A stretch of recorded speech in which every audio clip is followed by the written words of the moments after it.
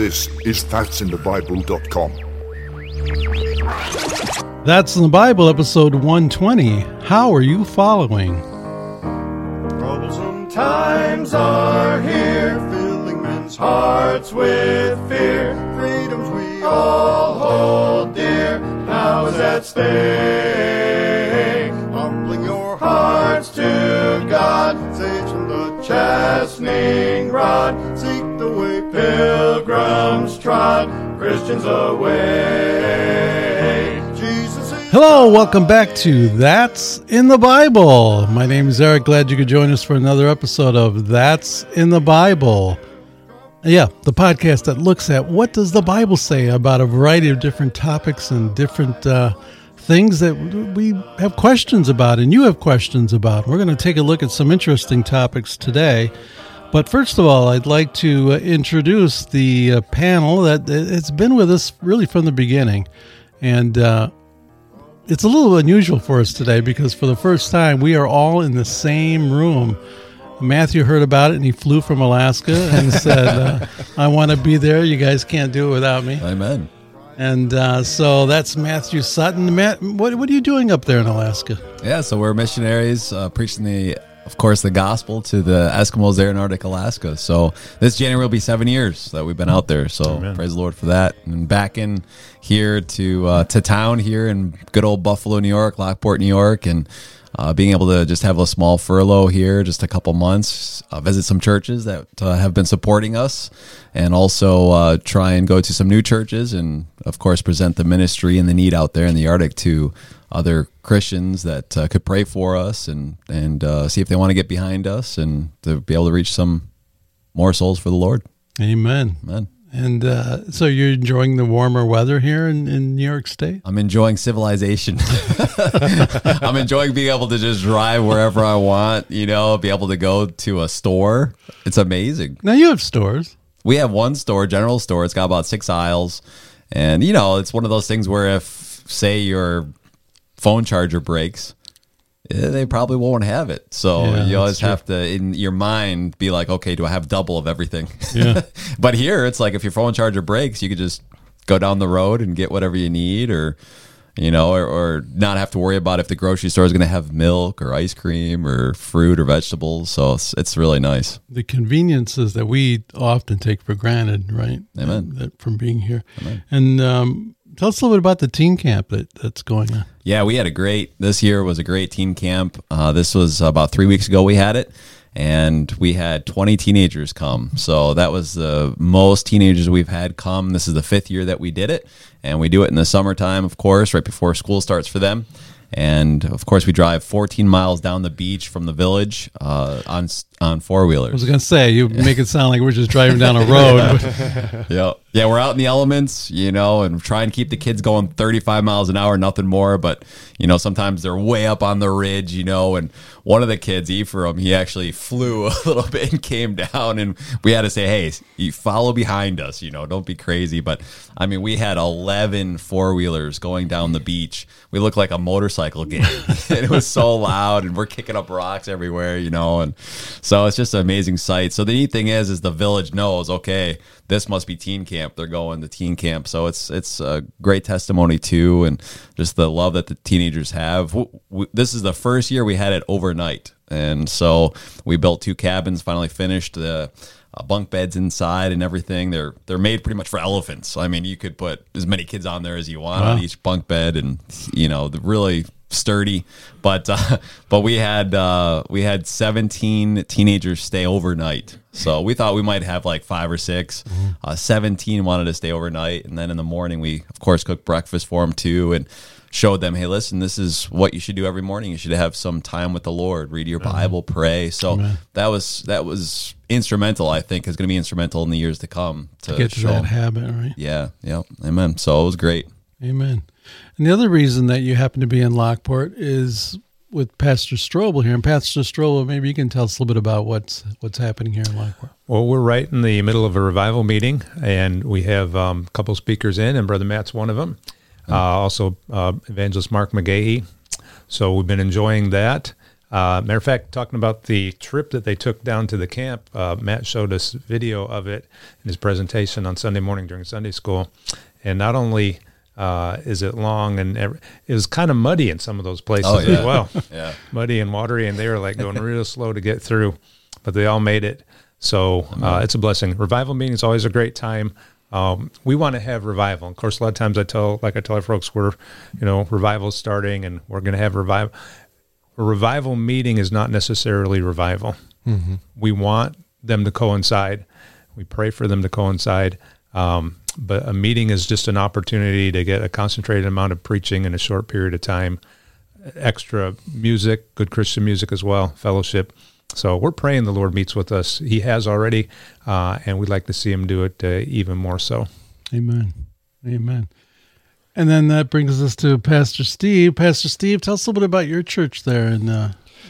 Well, we just celebrated our 10th anniversary. My wife, a little bit of a story. My wife and I came up into Western New York area on September 2nd, 1980 with a 3-month-old baby.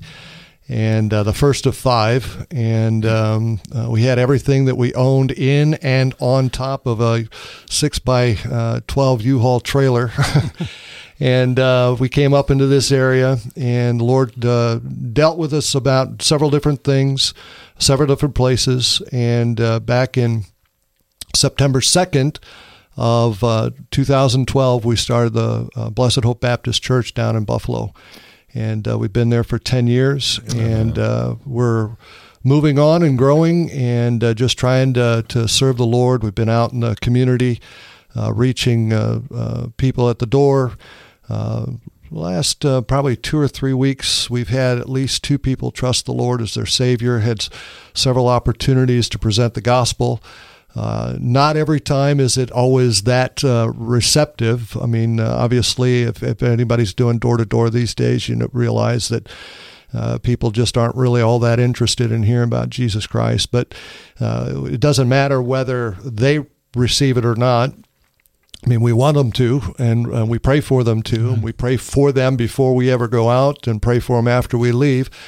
But it's all about serving the Lord Jesus Christ and presenting the gospel. Unfortunately, at one day, for those people that reject it, they're going to stand before God, and I believe he's going to play it back where they had an opportunity to hear the gospel and they rejected it. And it's, if you could say from the scriptures, a witness against them. But we're just trying to be faithful. And like I said, we've had some new folks come along and given us a little shot in the arm and really some encouragement and so forth. And they're active and supportive and really enjoy hearing the Word of God preached. And came out of some modern Christianity that really they see the difference between the two. And they're very appreciative of it. And bless the Lord. What would you say is the difference between, I guess all three of you could answer this question, between what your church believes and does versus many other churches? Well, I guess maybe in a nutshell, it's more built on emotion than it is built on truth and facts. The other churches. Yes, the other churches. I think that a lot of the modern churches, if I were to be blunt, they're more interested in trying to keep their congregation and growing it than preaching the truth and dividing and maybe having people be, the word today, offended at the word, which is the scripture, and they leave. And we're not interested in just trying to keep people. We want people to stay. We want people to hear the Word of God. We want people to grow. But it's more really focused on the Word of God. I think doctrine is probably the biggest issue that people have a problem with, and the modern churches try to avoid doctrine. I remember one of the fellows that came in here recently was mentioning that he didn't know what the difference was between pre-tribulation rapture and post-tribulation rapture, just all the things that are going on today. And the reason being is because their church avoided it because they knew it would cause division. Right.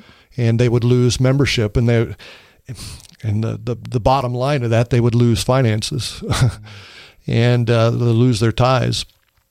So, I'm sure the guys could probably cite other things, but to me, really, it's based on emotion. They're trying to get people to feel good about coming to church, which, I'm not here wanting people to go away angry or mean or anything like that, but I want them to know the truth of the scriptures, and sometimes we have to preach things that are against our nature. And unfortunately, people aren't interested in that anymore. They're wanting to be stroked and felt good, and something good is going to happen to you today. All that kind of stuff. So that's kind of where it is. I'm sure the other guys could probably add some things to that. Amen.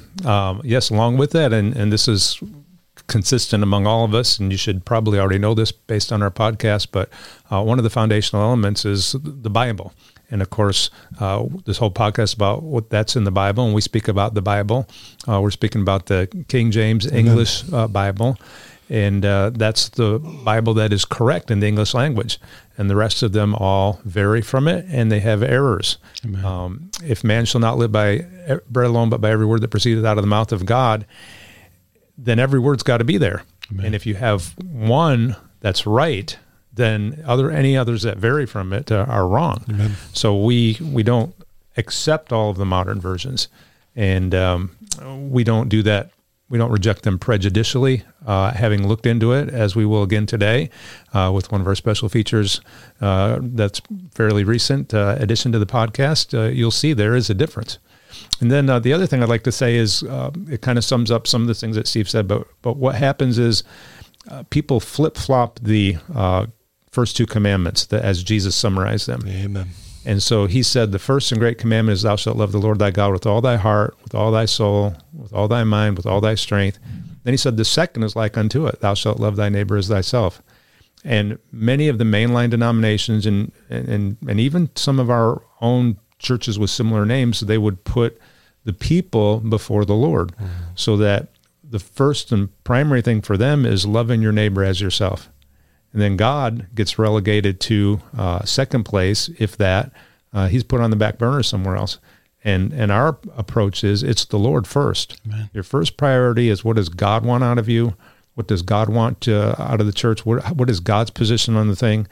And as Steve said, it's not that we want it to offend people, but the Bible says, great peace have they which love thy law, and nothing shall offend them. Amen. It's got to be a love for God first, a love for his word first, a love for him first and his son, and everything else second. And whether that's friends, family, whether it's your own flesh, you can be sure that some of the things we read in the Bible rub us the wrong way. Amen. Amen. So what do? We have a choice. We can get mad at God, or as the old preachers say, we can turn the cat around so it rubs the fur the right way. And that's called repentance. Amen. Yeah, I would say really just echo everything that was just said, but it's unbelievable, especially when you're preaching in front of people, you can see what rubs them the wrong way. And it's unfortunate, even when we're just preaching the Bible, we're supposed to preach the whole counsel of God. And when you do that, we do go through things that people don't like, and they like to shy away from or not believe it. They want their own point of view, or, well, I just believe this. And one of my main verses I always go to is Romans 3:4, which says, God forbid, yea, let God be true, but every man a liar. Amen. And even if it makes people mad, people upset, we don't want it to go that way. But I remember one time I was preaching shortly after I got saved, and it was a basketball ministry, and at the end, actually a couple people walked out, slammed the door. They were just visiting, and they got so mad at what I was preaching, which was just the Bible, and they had slammed the door, and of course it's in a big gymnasium, so it's echoing, and so afterwards I felt like I needed to apologize, just say, I'm sorry if this has offended you, but this is the truth. Amen. And then one of the men in the church got up afterwards and came over to me, and he said, don't ever apologize for preaching the word of God. And so I believe all of us here would echo that we're not going to apologize when we stand on the truth of the word of God. Amen. And if you get offended by it, we're not going to apologize. We're just going to say, well, hopefully you'll get in line with the word of God eventually, and we'll be praying for you. So Amen. I think that's what probably separates our church in the Arctic with any other, is that, listen, we're going to stick and stand by every single word in that Bible. Amen. And thanks for making that distinction, because we often get new people that tune in, and I think sometimes they're not exactly sure, even though we do have a website at that'sinthebible.com that explains a little bit more about who we are and what we do and what we believe.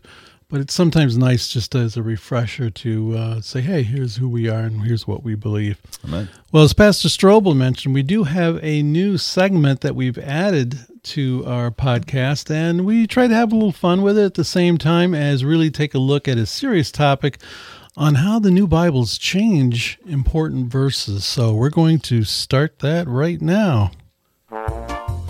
Yes, welcome to the sword versus the spear. Finally got that right, Pastor Strobel.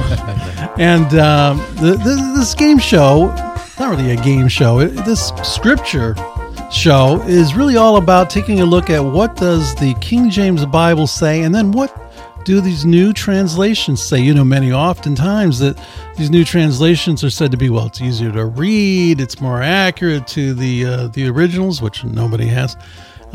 So we're going to see what changes are made, and let's see if they're easier to read. Let's see if they're easy to understand. And if you have another Bible at home and maybe you're using something other than a King James Bible, get your Bible and follow along with us, and let's see how that goes. So, but let's begin with, we're going to start with the scripture reference of the New Testament, the book of Mark. So it'll be your second book in the New Testament, Matthew, Mark. We're going to look at, we'll make it easy, we're going to look at chapter 1, and we're going to look at verses 1 and 2. And I think we're going to have Pastor Strobel, who has the King James Bible, Mr. King James himself, and we're going to ask him to read, and then we're going to follow along closely with two other Bibles. We're going to look at the ASV, the American Standard Version, and then we're going to hear from the New Revised Standard Version, and we'll see what they do with their Bibles. So, Pastor Strobel with the King James, if you could read for us Mark chapter 1, verses 1 and 2. The beginning of the gospel of Jesus Christ, the Son of God, as it is written in the prophets, behold, I send my messenger before thy face, which shall prepare thy way before thee. Yes, absolutely correct. Right there from the Word of God, the correct reading. Let's go now to the ASV, the American Standard Version, and see what the American Standard Version has for Mark chapter 1, verses 1 and 2. That's right. That's correct. It's so good to be here today. And as you saw, I'm the American Standard. The Standard, okay? The Standard. Just so you know that I'm the Standard. All right. Mark chapter 1, verse 1. The beginning of the gospel of Jesus Christ, the Son of God, even as it is written in Isaiah the prophet. No, that's incorrect. And we're going to go over why that's incorrect in just a minute. But let's hear from the New Revised Standard Version, Mark chapter 1, verses 1 and 2. I just want you to know it's the New Revised Standard. Oh. Better. The beginning of the good news of Jesus Christ, the Son of God, as it is written in the prophet Isaiah. That what you're looking for? See, I am sending my messenger ahead of you, who will prepare your way, the voice of one crying in the wilderness, prepare ye the way of the Lord, make his paths straight. You know, you read that with such authority. I almost wanted to believe you, but no, that's wrong. And let's go to the King James. Pastor Strobel, with the King James, why are those two versions incorrect? Well, it tells you that it's written in Isaiah in those two versions, but all those words are not written in Isaiah. It's actually combined, a couple prophets. So the first thing that he says there, as it is written in the prophets, behold, I send my messenger before thy face, which shall prepare thy way before thee, that comes from Malachi. Malachi chapter 3, verse 1. Behold, I will send my messenger, and he shall prepare the way before me. And the Lord whom ye seek shall suddenly come to his temple, and it goes on from there. So it's not all in Isaiah the prophet, and by changing it, because they're so smart and educated and have the access to the oldest and best manuscripts, they've created a contradiction in the Bible. Amen. Amen. Good point. And I'm sorry, no points for the American Standard Version, no points for the New Revised Standard Version, but the King James is accurate and correct once again. All right, thank you, studio audience. Let's go now to our next scripture reference, and that's going to be Psalm chapter 10, and we're going to look at verses 4 and 5. And why don't we have the New Revised Standard Version start out?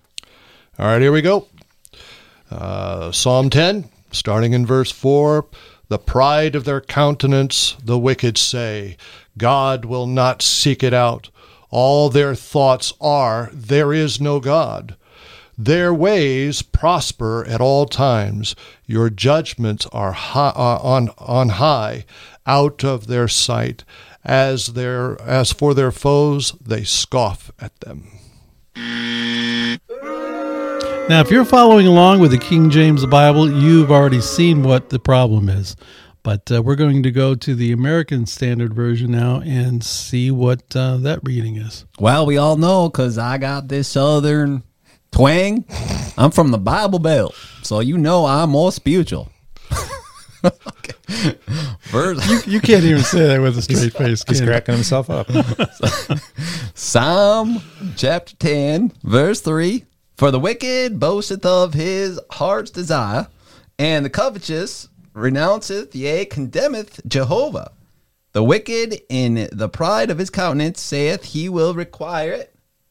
All his thoughts are, there is no God. Now, verse 5. His ways are firm at all times. Thy judgments are far above out of his sight. As for all his adversaries, he puffeth at them. I think I read verse 3 by accident. I think you're just trying to throw in some extra stuff to try and get some points, but that's not going to Never. It's not going to work. And of course, that is wrong. Aww. Let's go to the King James. I think we should first apologize to all folks from the South. All right, here it is from your King James, Psalm 10, 4 and 5. The wicked through the pride of his countenance will not seek after God. God is not in all his thoughts. His ways are always grievous. Thy judgments are far above out of his sight. As for all his enemies, he puffeth at them. So what's the difference there? Yeah, what we see is the King James talks about the wicked's ways being always grievous, whereas the New Revised Standard Version says that the wicked ways prosper. Yeah. And the ESV says that they're firm, which is pretty much at the opposite end of the spectrum. Yes. I don't understand how those are more accurate or easier to read when they change really what it says to the opposite meaning. Makes no sense to me, and I don't understand why people use these other Bibles. But let's go to our last one, and that will be Ecclesiastes chapter 1, verse 1. And let's start with the New Revised Standard Version.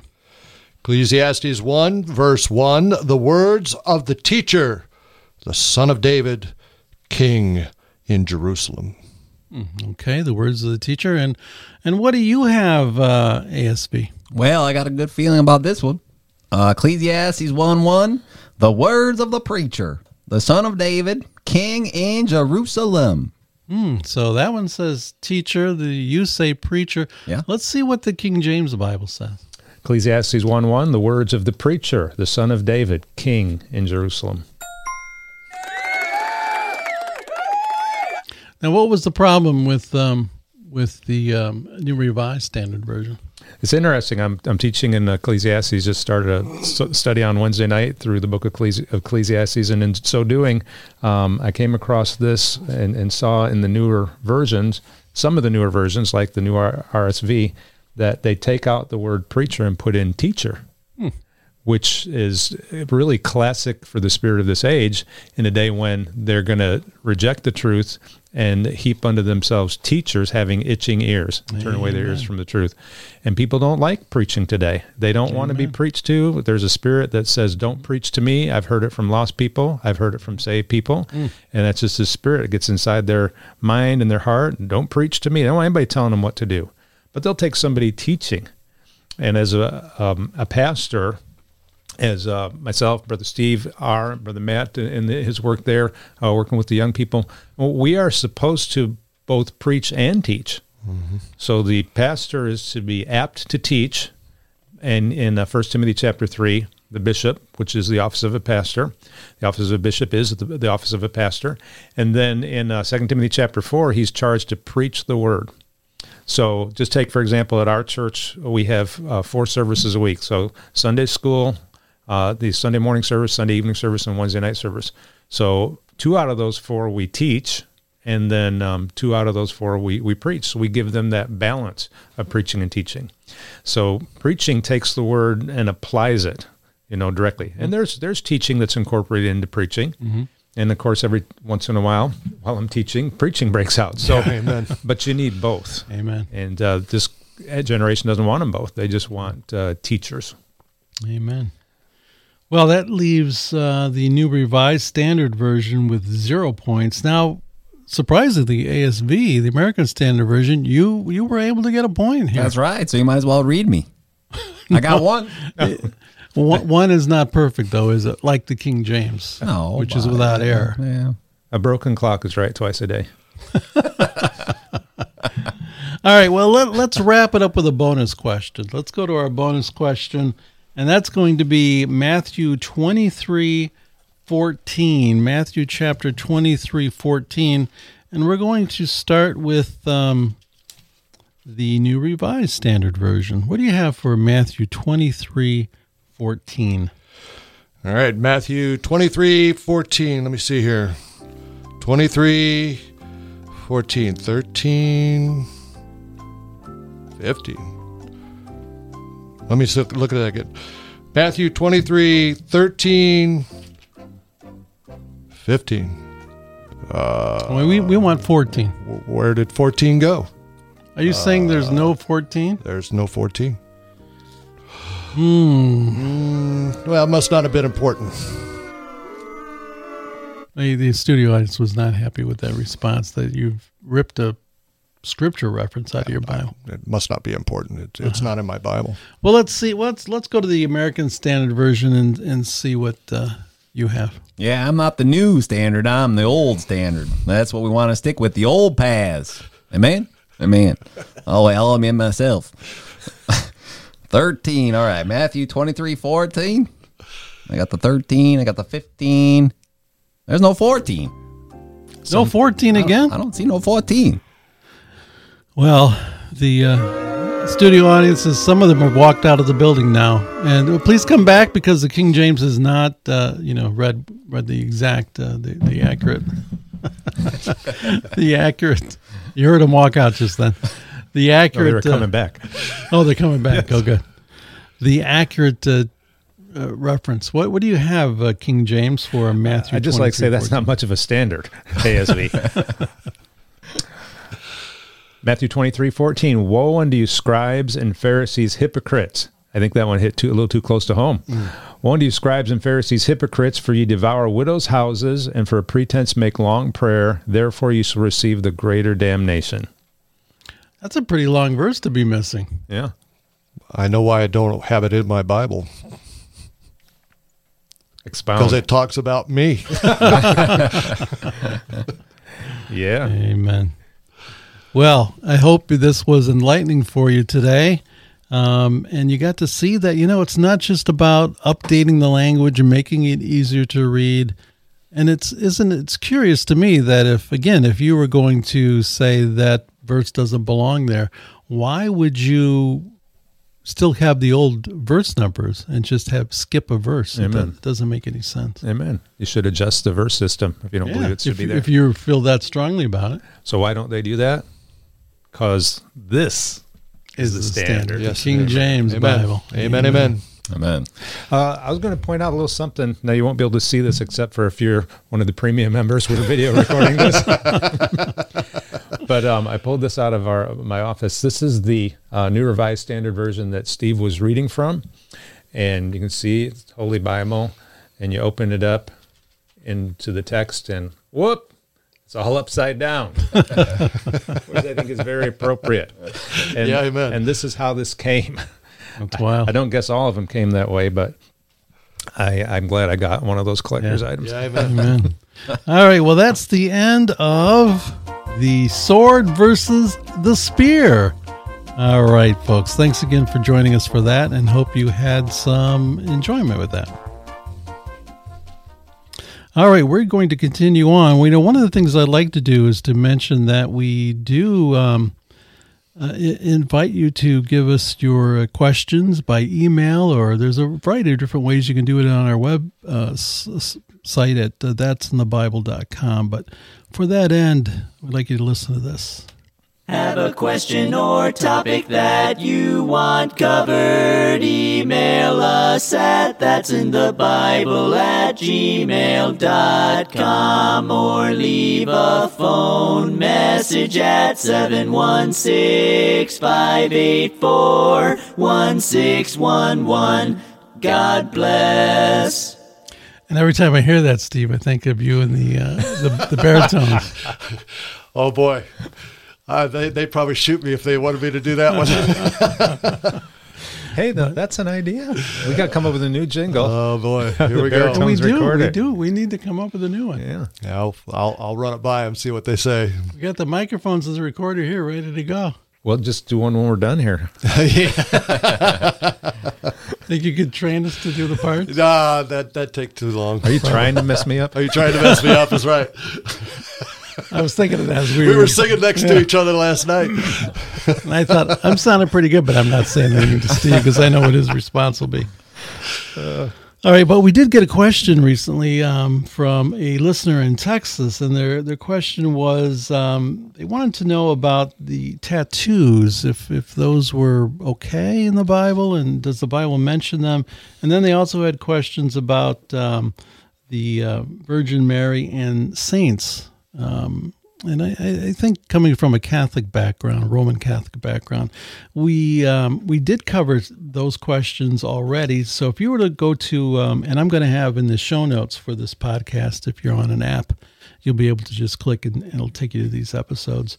But if not, you can go to our website at that'sinthebible.com. And if you look under common questions, you'll see the podcast called Quick Answers to Common Questions, where the first thing we talk about in that episode is tattoos. And then we have a couple of other different episodes that, if you look under the heading of cults, you'll find Roman Catholicism versus the Bible. And then you'll also see another episode called What is Mary's Place in the Bible? And that should answer your question on saints and the veneration that the Catholic Church does with the Virgin Mary. All right, so I think we're all set now for Pastor Strobel is going to bring us How Are You Following? I'm curious already to hear what this is about. So if you're ready, Pastor Strobel, I'll give you a short introduction music, and we'll let you start.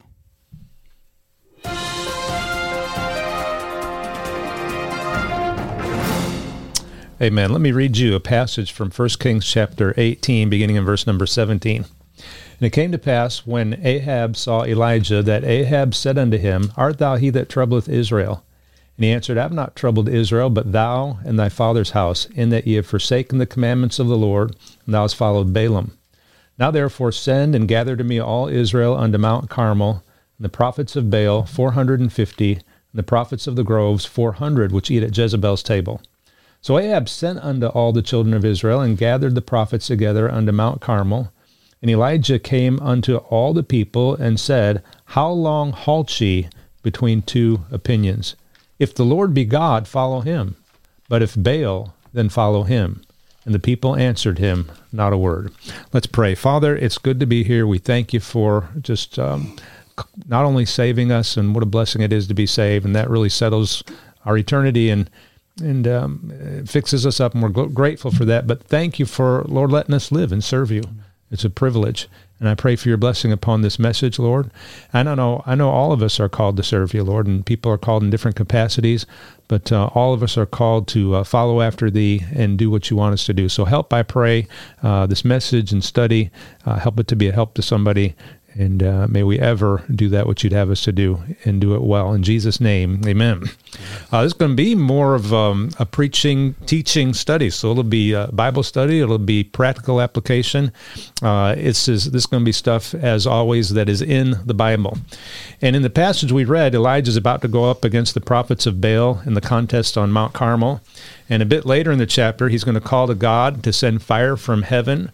After the prophets of Baal had failed to do so with their false god Baal, they both attempted to do it, but only the Lord God answered by fire. And Elijah then, after mocking the false prophets and their false god Baal, which he did, he successfully called to the Lord God of heaven and earth. And in verses 38 and 39, the Lord sent fire from heaven. And the people fell on their faces and said, "The Lord, He is the God. The Lord, He is the God." But it was leading up to this battle between a little g God and his followers and the big G true God and his prophet Elijah.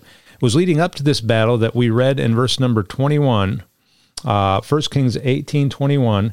And Elijah came unto all the people and said, "How long halt ye between two opinions? If the Lord be God, follow him. But if Baal, then follow him." And he's talking about who they're going to follow. And in 2 Thessalonians chapter 3, verse 7, the Apostle Paul told the Thessalonians, he said, "For yourselves know how ye ought to follow us." How ye ought to follow us. And I'd like to say that just as the Thessalonians knew how they ought to follow Paul and Silvanus and Timothy, there's a lot of people out there today that actually do know how they ought to follow Jesus. And the question I've got for you folks is this: how are you following him? How are you following him? And the message today is that. It's how are you following? And when Elijah asked this question, part of it was who are you following? But I'm going to talk especially about how are you following. And it could be that you are like the children of Israel were at the beginning of the contest at Mount Carmel. It might be that you are following the Lord just like they were, and that is, number one, indecisively. Indecisively. One of the famous hymns that we sing says, "I have decided to follow Jesus." But here before the fire fell, the children of Israel, they hadn't decided anything at this point in their existence. They were wavering back and forth between Baal and the Lord. And finally, Elijah confronts them about it, and he says, "How long halt ye between two opinions?" And Elijah tells them effectively, he says, time to choose sides here. He says, "How long halt you between two opinions? If the Lord be God, follow him. But if Baal, then follow him." And he says this to the Israelites, I think, in the same spirit that Joshua had spoken to them many years before in Joshua 24, verse 15. And that's where he said, "And if it seem evil unto you to serve the Lord, choose you this day whom ye will serve, whether the gods which your fathers served that were on the other side of the flood, or the gods of the Amorites in whose land ye dwell." And then he closed it by saying, "But as for me and my house, we will serve the Lord." And of course, we love that spirit and that challenge of Joshua if you love to serve the Lord. But he had to put it on them. They were stuck between two opinions, it seems, as well. And Joshua tells them, again, in the same spirit of Elijah, he tells them, today you need to make a choice. And this is the day you need to make that choice. And Elijah tells them, enough messing around. It's time to choose a God and follow him. It's time to make a decision.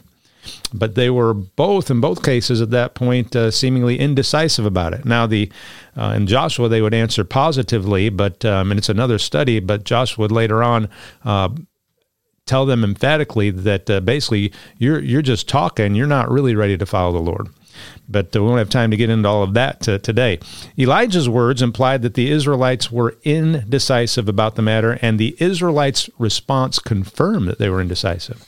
The Israelites said when Elijah had spoken to them in 1 Kings chapter 18 and verse 21, I'll read it again. Elijah came unto all the people and said, "How long halt ye between two opinions? If the Lord be God, follow him, but if Baal, then follow him." And then there is another sentence, a full sentence at the end of the verse. And it says, and the people answered him not a word. Elijah presses them about making a decision, but they won't commit. They won't commit one way or the other. They were still hedging their bets, right? They followed the Lord indecisively. Maybe it's Baal, so we're going to hang on to him. And maybe it's the Lord, we're going to hang on to him. And in so doing, they were just stuck there in the middle. It's reminiscent of a story that I heard, and this might just be an illustration story, not a true story, or I suppose it could be true. But in the Civil War, they say there was a guy who couldn't choose sides, and so he wore, Confederate pants, and he wore a Union shirt. And when they found him, he was dead, and in his Confederate pants, there were Union bullets, and in his Union shirt, there were Confederate bullets. So the thing is, like somebody said, he that straddles the fence usually falls off on the wrong side.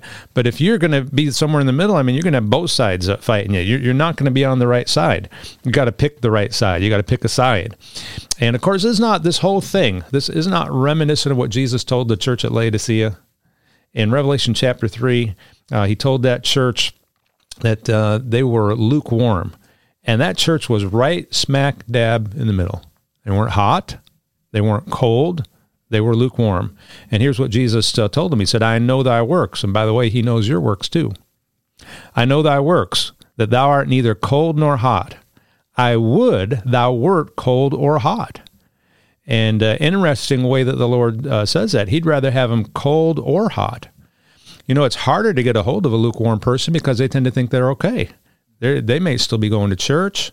They may still be talking about the Lord when they're with Christians. And then when you get away from Christians, they just like the world. But they still think they're okay. They're putting their time in, punching the clock on Sunday morning maybe. And Jesus said, I'd rather get you on one side or the other. If it's easier for the Lord to get a hold of somebody sometimes that's cold than it is for somebody that's lukewarm. But Jesus, he had enough of their indecisiveness and was putting it on them. I would thou wert cold or hot. Joshua had enough of the children of Israel's indecisiveness.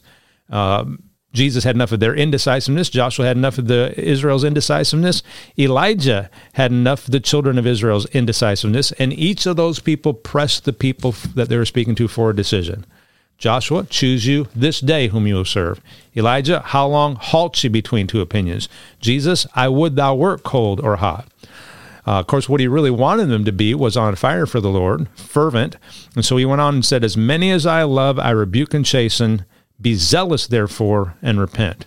That's what the Lord wanted out of them, ultimately. And he had a better chance of doing that if they were cold rather than they were lukewarm. And he said he'd take the lukewarm ones and he'd spew them out of his mouth.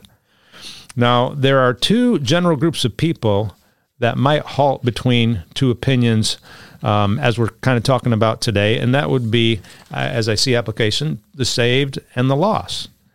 So the lost, when a lost wavers between the two opinions of whether or not to believe on Jesus Christ as their Savior, that's where they're stuck. Should I accept him? Should I not accept him? But if they waver between those two opinions, they have already effectively made a decision to choose not to accept him. Because when it comes to salvation, you're either saved or you're lost. There is no middle ground. You either have Jesus or you don't have him. 1 John 5:12. He that hath the Son hath life, and he that hath not the Son of God hath not life. So when it comes to salvation, anything short of accepting Jesus Christ as one Savior is for all practical purposes rejecting him. But that's an opinion that some lost people halt between. They decide, well, should I get saved? Shouldn't I get saved? Well, the answer to that is yes, you should. You must be born again, believe on the Lord Jesus Christ, and thou shalt be saved. Other than that, you are lost. Now, if you're saved and halting between two opinions, because saved people do, if you're saved and halting between two opinions, not quite choosing to serve the Lord and not quite choosing not to serve him, not hot, not cold, but lukewarm, I would say to you, unless you want to make the Lord vomit, because that's what the word spew means in the Scriptures, you can see it comparatively, and I believe it's Exodus 13 or Leviticus 13, somewhere in there. But you can, if you want the Lord to vomit you out, spew you out of his mouth, then what you got to do, just keep being lukewarm, because that kind of Christian that makes the Lord sick.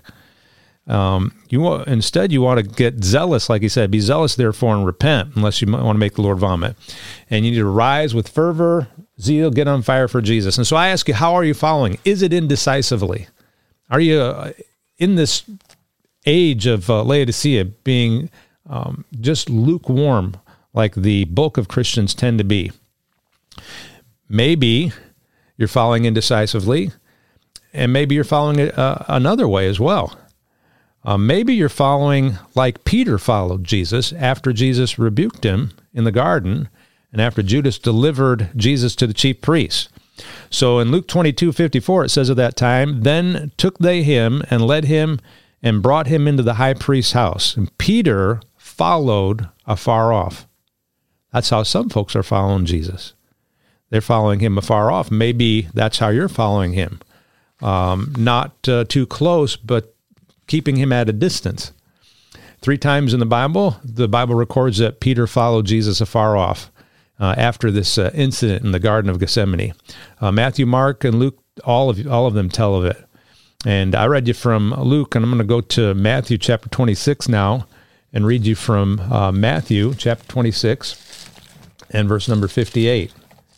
So Matthew 26 and verse 58, but Peter followed him afar off into the high priest, unto the high priest's palace, and went in and sat with the servants to see the end. Now that, consider those words. To me, that pretty much describes a lot of Christians that I meet today. They're following Jesus afar off. They sit in church along with other people, but they're doing nothing, just sitting around and waiting to see the end of the age. Their attitude is, the world's a mess, Jesus is coming, nobody wants to hear, nobody wants to get saved. I guess I'll just kind of coast there to the finish line. I want to tell you this morning, if that's your attitude, it's a bad attitude. This isn't a time to coast. This isn't a time to quit fighting. This isn't a time to lay down your sword and shield. Now's the time to fight the good fight of faith. As you get toward the end, you don't want to just be coasting. The only people that are coasting at the end of a race is the ones that have run out of gas. And to avoid running out of gas, you got to make timely pit stops. Like every morning as they were teaching, Matt was telling you, they're teaching the young people at youth camp to spend time with the Lord and powering up in the power of the Spirit of God. So it's time to put the pedal to the metal, if you will, spiritually speaking, and not run slower, not just give up, but to run. And run this race till the end, finish our course. And we who are saved, we who are born again, washed in the blood, believers in Jesus Christ, listen, we'll all get to heaven soon enough. That trumpet sounds, there's no coming back to relive your life again. We'll come back down to this earth, but that'll be in the next phase of life. But right now where we're at, right now is our only opportunity to serve the Lord by faith. Right now is our only opportunity to earnestly contend for that faith in the way that we can in this day and age. And right now it's our only opportunity to reach some people before it's too late. And it's like a song says, if there ever was a time to fight, it's now. And let me say also that following far off is a dangerous place to be. Let me read you from Mark, what Mark said about it in Mark chapter 14. Mark 14, verse 54. And in Mark 14:54, and Peter followed him afar off, even into the palace of the high priest. And he sat with the servants and warmed himself at the fire. I say it's a dangerous place to be because now here's Peter, and he's hanging around with the crowd that serves the people that orchestrated the betrayal of Jesus Christ and is about to have him executed. That's who he's hanging around with. And he warms there at the devil's fire. And it'll be a short step from warming at that fire to actually denying Jesus Christ himself. As a matter of fact, we learned from Luke's gospel that it really was no step at all. And from where he was warming at the devil's fire, hanging around the devil's crowd, there was no step between that and him denying Christ. And here's back from Luke chapter 22, and beginning in verse 54. Luke 22:54. Then took they him and led him and brought him into the high priest's house, and Peter followed afar off. And when they had kindled a fire in the midst of the hall, were set down together, Peter sat down among them. But a certain maid beheld him as he sat by the fire. So here he is still there in that crowd, warming by the fire. But a certain maid beheld him as he sat by the fire, and earnestly looked upon him and said, This man was also with him. And he denied him, saying, Woman, I know him not. And right as he started hanging around the crowd that he shouldn't have hung around with, warming at their fires and their pleasures, next thing he knows, he's denying Christ. And of course, it'd get worse from there. Peter would deny the Lord Jesus 3 times. And of course, 3 times the Bible, as I mentioned before, said that he followed afar off. Let that be a warning to you if you're following afar off.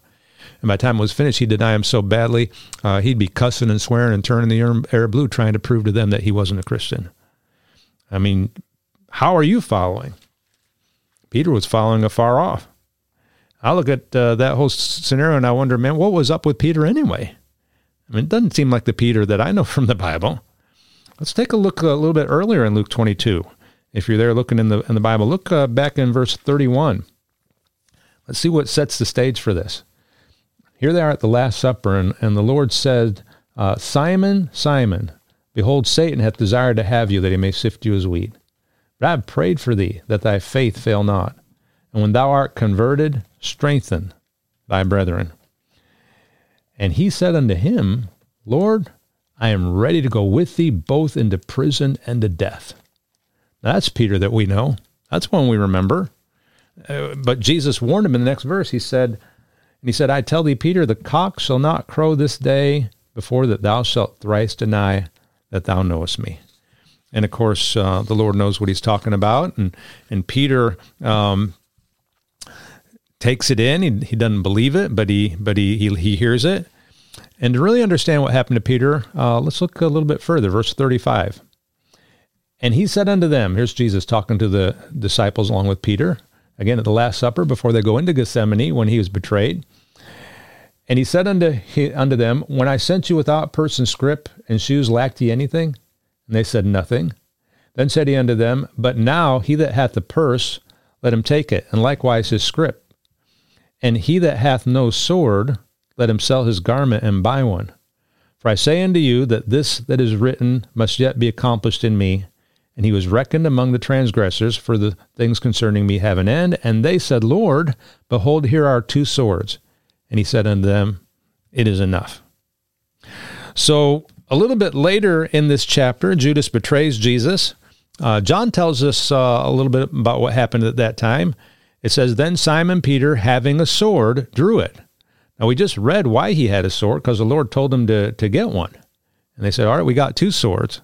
And he said, that's enough. So he takes that sword, Simon Peter does. Then Simon Peter, having a sword, drew it and smote the high priest's servant and cut off his right ear. The servant's name was Malchus. Then said Jesus unto Peter, Put up thy sword into the sheath.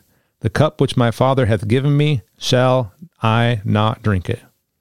Now, in Matthew's account, the rebuke goes even further and longer, and included among other things what Matthew said when Jesus was rebuking Peter. He said, All they that take the sword shall perish with the sword. Now to Peter, this sounds a little bit different than what they just talked about at the Last Supper. He said, time's come now, if you don't have a sword, sell your garment and buy one. Again, they said, well, we got 2 of them here, and the Lord says that's enough. He's telling them, things are going to get rough, and you may need to defend yourselves.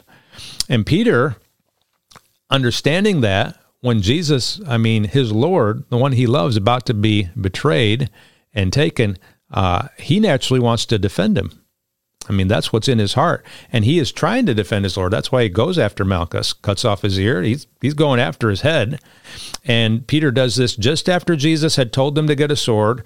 And Peter, not understanding the big picture, Peter, confused and upset, he doesn't know how to process all of this. And he leaves the garden in a bad state of mind and in a bad state of emotion. Some people think Peter denied Jesus because he was afraid to stand up for him. Well, some folks do deny Jesus because they're afraid to stand up for him, but that wasn't Peter's case. Peter he stood up for him and tried to cut off Malchus' ear. You think he's afraid of a young maid asking him if he belonged as a Christian? He's upset. He's confused. He can't grasp all this. He's angry and doesn't understand the whole scene. He would understand it later, but for now, because of that, he's putting some distance between him and Jesus, and he followed afar off. A few moments later, the cock would crow. Peter would deny Jesus for the 3rd time.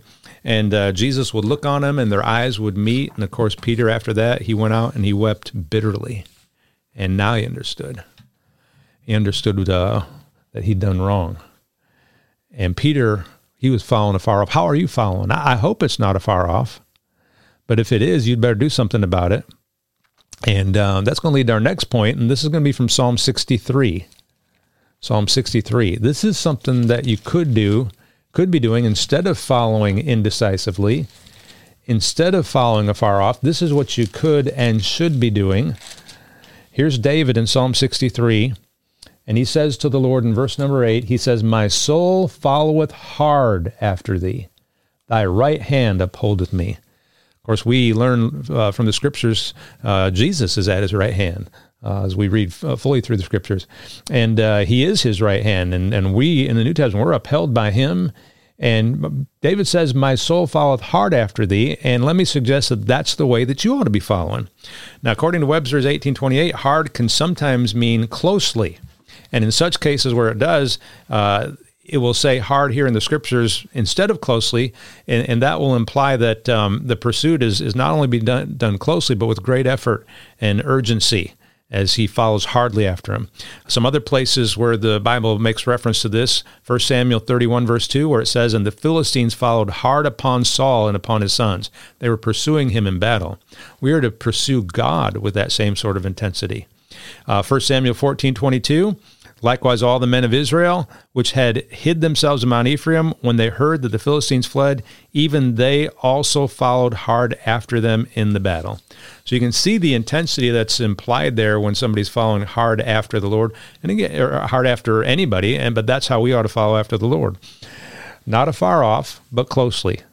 Not lazily and haphazardly, but hardly and with great effort. Like a hymn says, "Hear ye the Master's call, give me thy best, for be it great or small, that is his test. Do then the best you can, not for reward, not for the praise of man, but for the Lord." Follow him. You know, the place of greatest solace, the place of greatest surety, the safest, sweetest, stress-free place to be is close to thee, Lord. Yes, close to thee. And that's the truth. And Fanny Crosby, she wrote a hymn about this.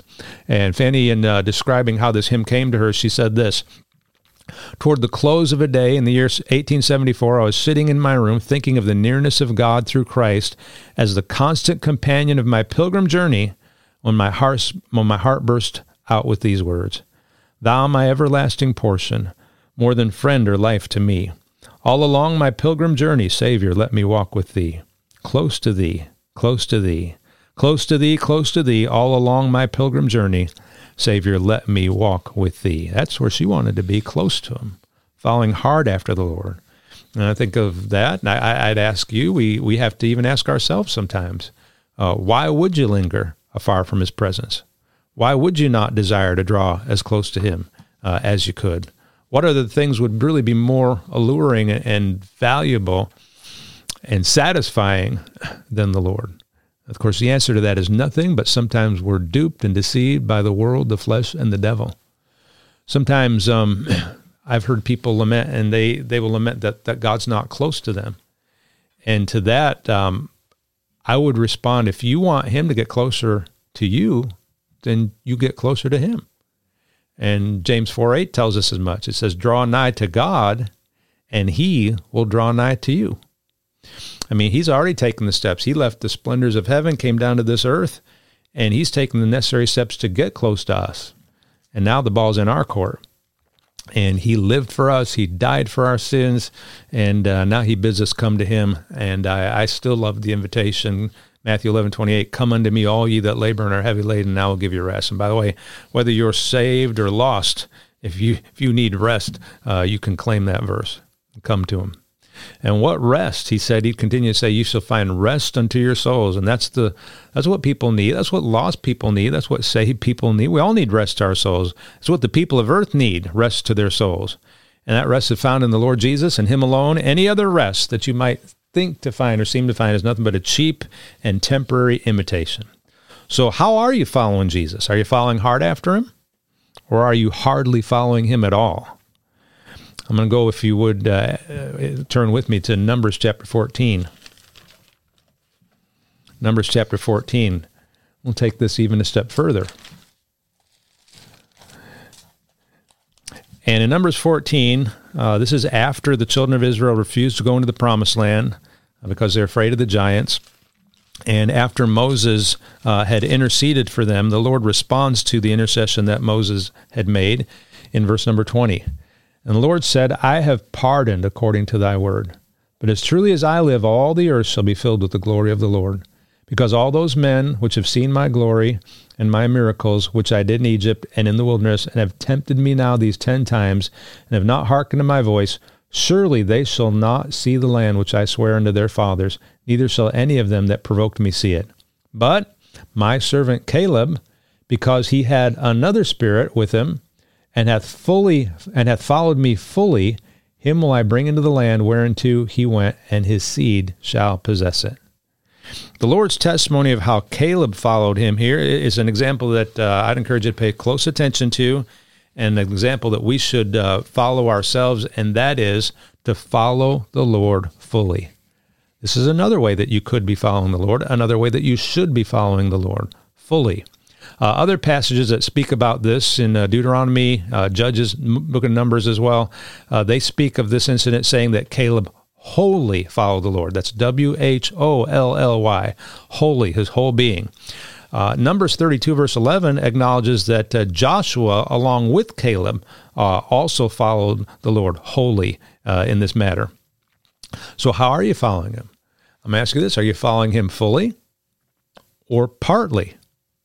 Have you laid your all on the altar or only part of yourself on the altar? Have you at one time laid your all on the altar and then crawled back off? How are you following him? Does the Lord have all of you or does he only have a part of you? Now, I know if you're saved, he's paid for you and you belong to him, but how much of what belongs to him do you allow him to have and to use and to do what he wants to with? And are you letting him have his way with thee or are you fighting him on it? And the song says, would you have him make you free and follow at his call? Would you know the peace that comes by giving all? That's following him fully. And if you want to do that, the song says, let him have his way with thee. And that's it. And I'd say this, man, if you can trust him with your soul, can't you trust him with your life? Sure you can. And the great and the mighty God, he deserves no less than for us to follow him fully.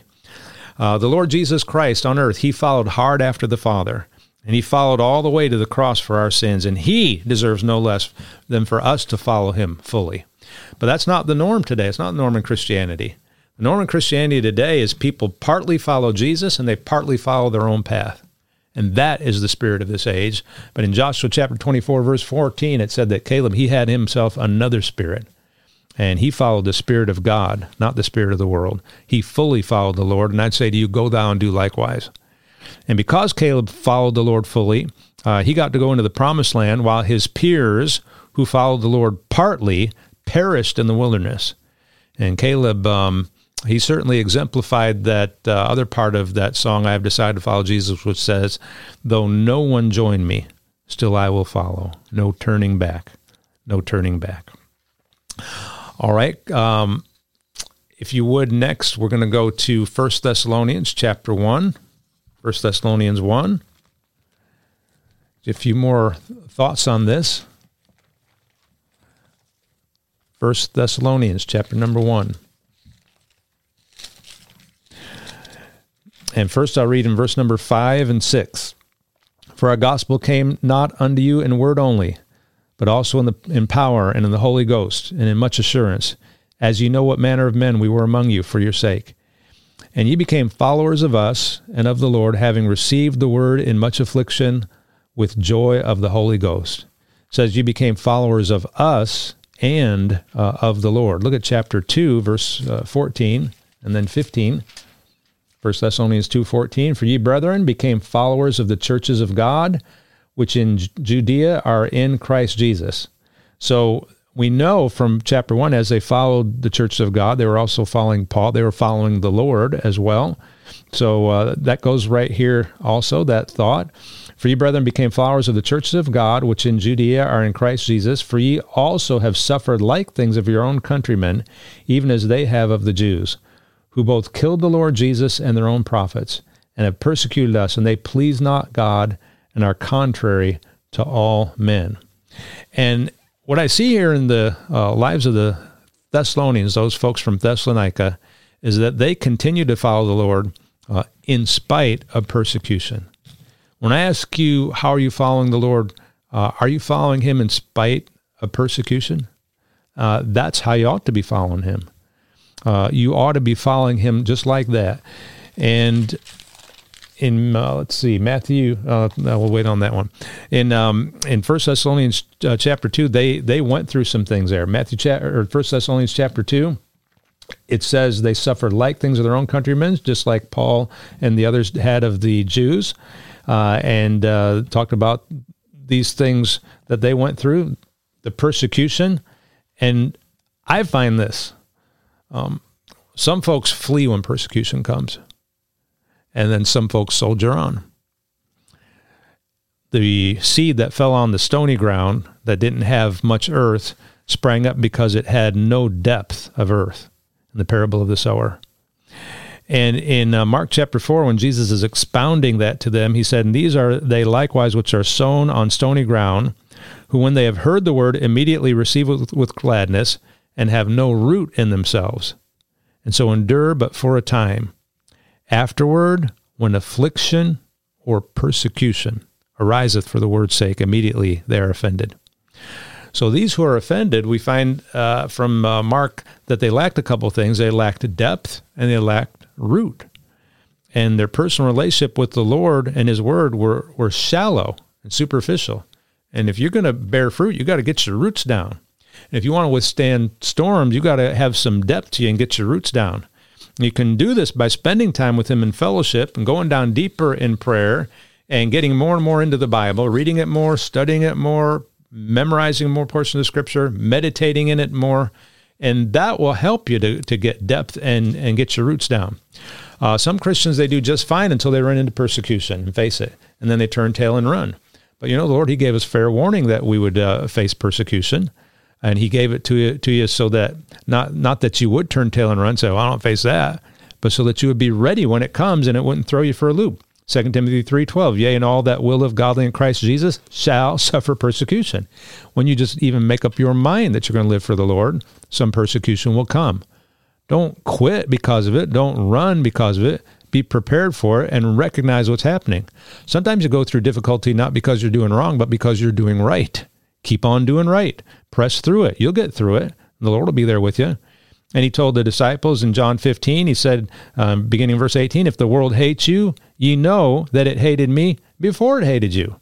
If you were of the world would love his own. But because you are not of the world, but I have chosen you out of the world, therefore the world hateth you. They hate you because you line up with Jesus and they're against him. He said, remember the word that I said unto you, the servant is not greater than his Lord. If they have persecuted me, they will also persecute you. If they have kept my saying, they will keep yours also.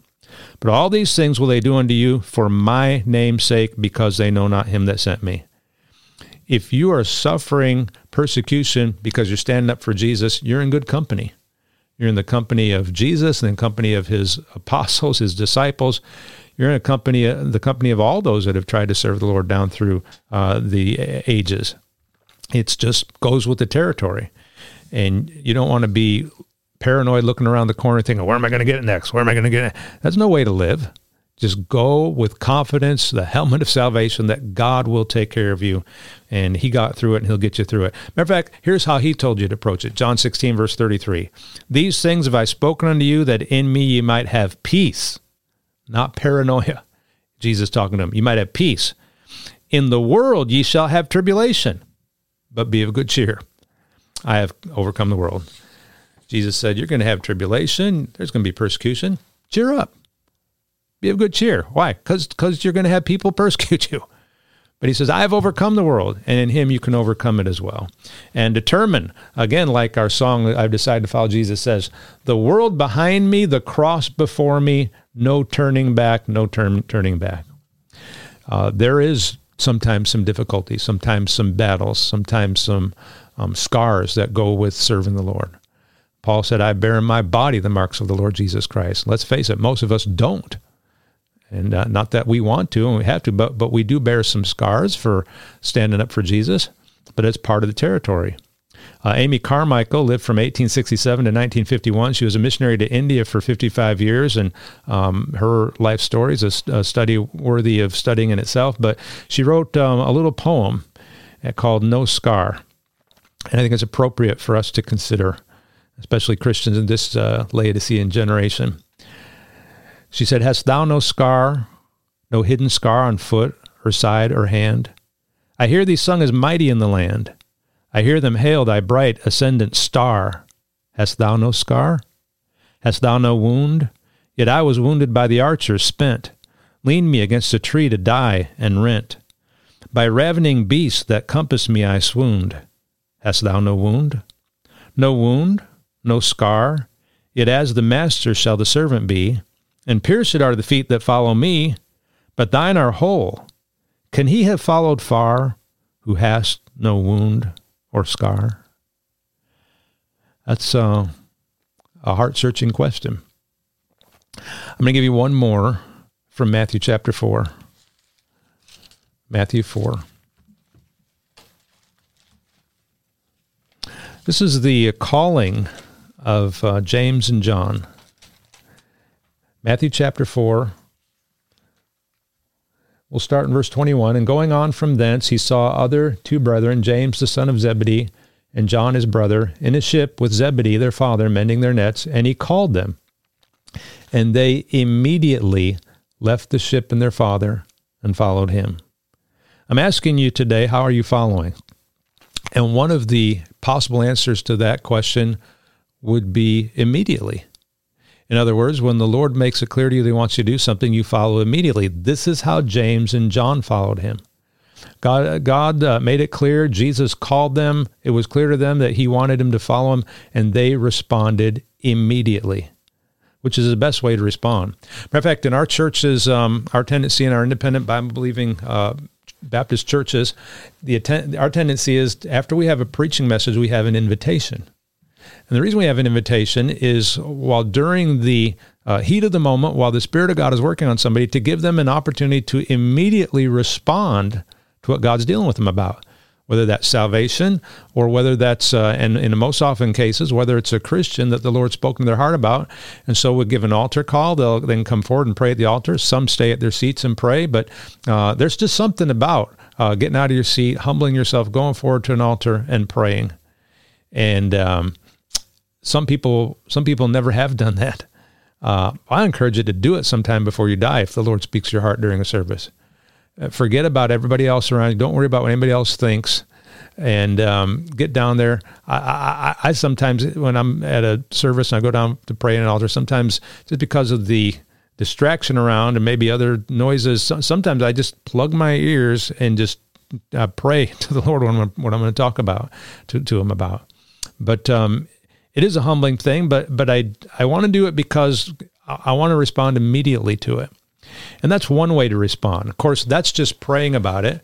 The other way to respond immediately is after you get up, you're going to have to do something about whatever you were praying about, whether it's forsaking a sin or whether it is being a better witness or getting out tracts or something that God wants to add into your life. So here's James and John. The Lord calls them, and immediately they left their ship and their father and followed him. So they followed immediately.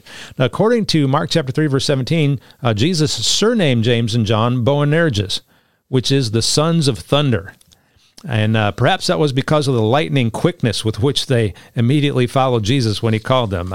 I don't know, but how do you follow when the master comes and calls for thee? I mean, do you hem and haw? That's what a lot of folks do. Do you dawdle and delay? I mean, would to God that we would get to the place where when he calls, we would follow him immediately. Whether it's a call to do a one-time task, and sometimes it is, like, go over there and give a tract to that person. Stop and speak to that person right there. Or whether it's a call to the full-time ministry. When we know he's calling, we should come, and we should come immediately. One of the more frustrating things that parents have to deal with is when they call their children and their children don't come. And, even in recent times, I have seen parents out in public, calling them, kids won't come. I've seen them do the countdown thing, 1, and it's to get to a certain number, and then the kid's really going to be in trouble, I guess is the idea. But I wonder this. I wonder, has the Lord been counting down you because you've not followed at his call immediately? He's been counting, giving you that count. And what number would you be on? And how much further do you think he'll count before judgment comes? I mean, look, the Lord loves you. You're saved. You're on his side. He wants you to serve him. But if you're going to be a disobedient child, there will be chastisement. I mean, chastisement anyway, but especially for those that try his patience. And James and John, the Lord sees them mending their nets, calls them, immediately they leave and they follow him. And he'd call them the sons of thunder. I wonder what he'd call us. Maybe the sons of the wet noodle. All right, I'm done. So how are you following? You following him indecisively? You following him far off? Or are you following hard after the Lord? Are you following him fully? And will you follow him immediately when he calls?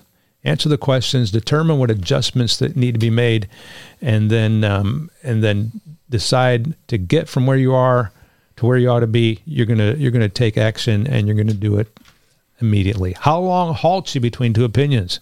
If the Lord be God, serve him. And if there's something else that's God, serve it. But we know there's not. We know the Lord is the God. He is the true God, the living God. Jesus Christ is the Savior. Serve him, because there's going to come a time when you won't have any more chance to do so. So do it now.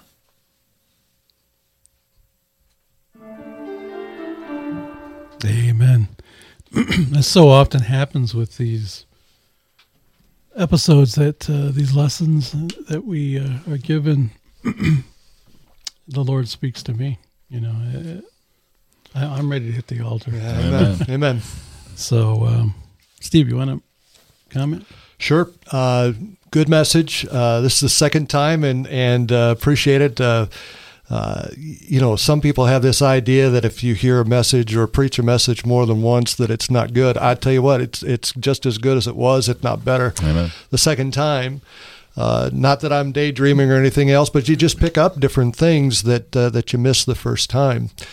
To tie into some of the points that Pastor Strobel was talking about, take your Bible and go to Luke chapter 9.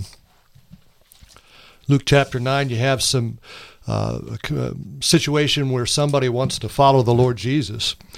And in verse 57, it says this, "And it came to pass that as they went there in the way, a certain man said unto him, Lord, I will follow thee whithersoever thou goest." So here you have someone that's willing to follow the Lord Jesus Christ. He's made a determination. He wants to follow him. But instead of the Lord just sitting there saying, hey, come on, here we go, and really not giving him any perspective as to what it's going to be, look what the Lord says there in verse 58. "And Jesus said unto him, the foxes have holes, and the birds of the air have nests, but the Son of Man hath not where to lay his head." Mm-hmm. In other words, it's not a way of ease. And unfortunately, many Christians, when they get saved or when they get presented with the call to follow, to be a disciple, if you will, they back off. They are initially interested in following the Lord, but when they find out what some of the conditions are, they back away. And that ties in, obviously, to what Pastor Strobel was talking about with Joshua and Caleb. When the way was going to be tough, when they went into the promised land and they saw the giants, the other 10 spies backed off. And the Lord had given them a directive to follow him. He's going to protect them. He's going to keep them safe. At least lead them into the promised land. And only Joshua and Caleb were willing to follow the Lord at his command, regardless of what the conditions are going to be. And so, there's a lot of Christians that do that. And I would urge them not to follow that. I would urge them to follow the Lord, because the Lord's going to take care of you. Amen. Doesn't mean you're not going to have difficulty. Doesn't mean you're not going to have persecution. Not going to mean that you're not going to have affliction of some sort. But your life as a Christian is going to be so much better if you follow the Lord, as opposed to trust in the Lord as your Savior, and then finding out things aren't what you exactly thought they were going to be, and then back off, you're back in the world, and you're miserable. Amen. And there's so many Christians that are out there living miserably and not fulfilling what the Lord could have done with them in their lives. Look down again. I'm going to skip the middle one, but I want to go after verse 61. Another said unto him, Lord, I will follow thee, but let me first bid them farewell, which are at home at my house. And here I see someone that wants to follow, but conditionally. Someone who wants to set the terms on which we follow. And the Lord's not interested in you setting the terms. He's the one that sets the terms. Amen. And, too many times a person will say, and we've heard it probably from missionaries, Pastor Strobel, I'm sure I've heard it, and probably Matt and even you, Eric, have probably heard this. I'm willing to go to the mission field except for whatever place they don't desire to go. Amen. And they're setting a condition on how they want to follow the Lord. Obviously, conditionally, they're willing to follow the Lord if it's just going to church on Sunday morning. They don't want to go to Sunday school. They don't want to go to Sunday night. They don't want to go to Wednesday night. They don't want to get involved in evangelism and outreach and so forth, whether that's street preaching or door to door or handing out gospel tracts. They're setting conditions on how they want to follow the Lord. And the Lord's not interested in that. In fact, he responds there in verse 62. He said, no man having put his hand to the plow and looking back is fit for the kingdom of God. Now, that seems rather harsh. But the Lord is looking for those that are willing to follow him. And I'm not trying to re-preach or say, repeat again what Pastor Strobel has said, but we need to be careful not to expect a path of ease, and we shouldn't expect to set the conditions by which we follow the Lord. Amen. Amen.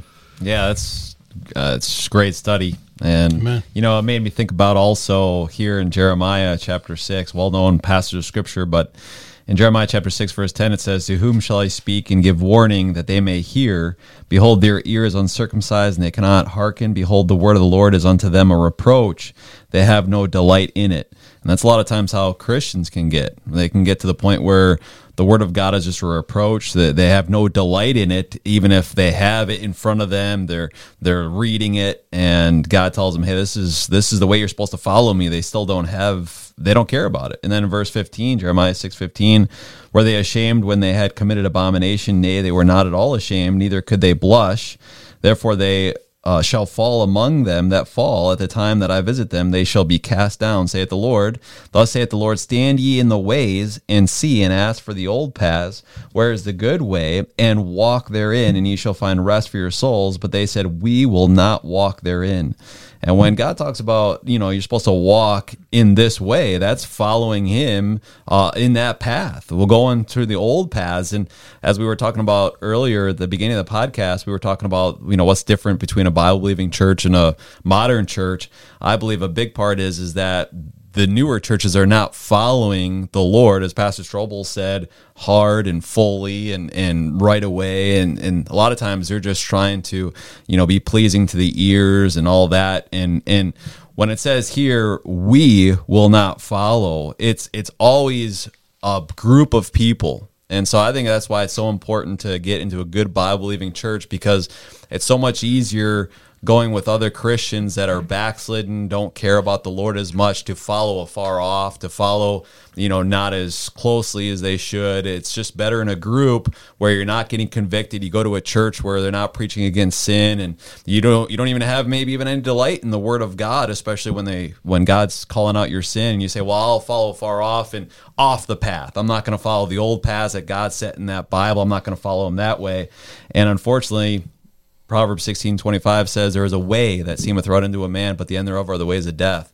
And we heard a great message last night from Brother McGahee about being spiritually dead.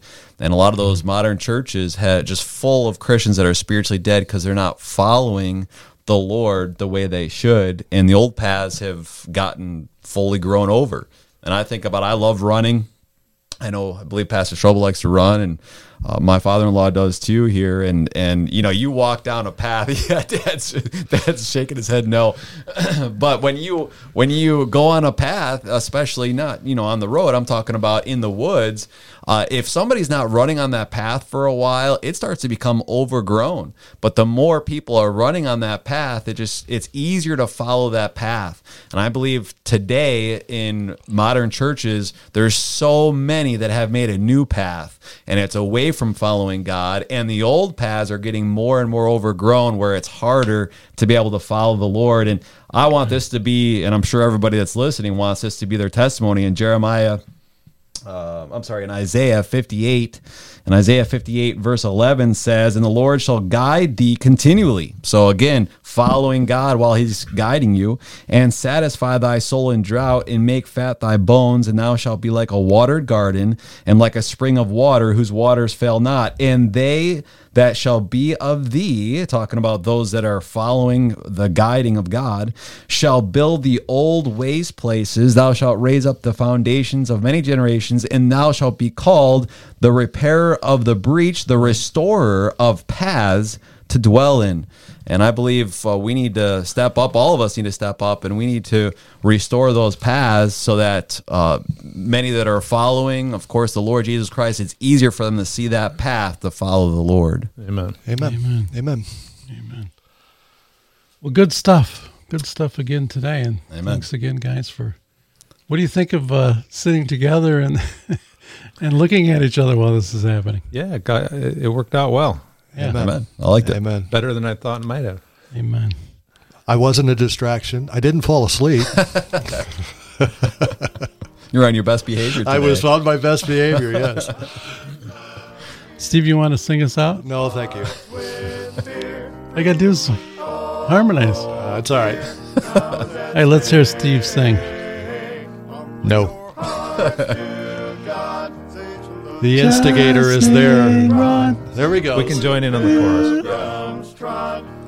All right, here we You're go. going to turn people off. Jesus is coming. What'd I tell you? Oh, Pastor Strobel. We got to make my father-in-law's ears here bleed. Oh, they're bleeding. Surely sound shall rise. In the skies. No one dies. Well, Steve is right now thinking, how did I get hooked up with these That's guys? exactly right. I hope they don't If ask you want to me- hear us sing, come to First Bible Baptist Church in Lockport tonight, and we'll be singing here tonight. So, All right. Unfortunately, that'll be over by the time yes, you it hear will. This You will be have this will be perfected going up time travel. Yeah, amen. be going up Thursday, but you can also catch the live stream, which will be recorded, right? That's true. It will be on live stream. We'll have to see if we can leave the singing on or not. Amen. It'll be archived. Amen. All right. All right. Any parting words? God is good. Amen. Good all the time. Amen. Amen. All right. Until next time, Lord willing, press on. All of the dead shall rise, righteous be in the skies. Going where no one dies, heavenward bound. Jesus is coming soon, morning or night or noon. Many will meet their doom. Trumpets will surely sound. All of the dead shall rise, righteous be in the skies. Going where no one dies, heavenward bound.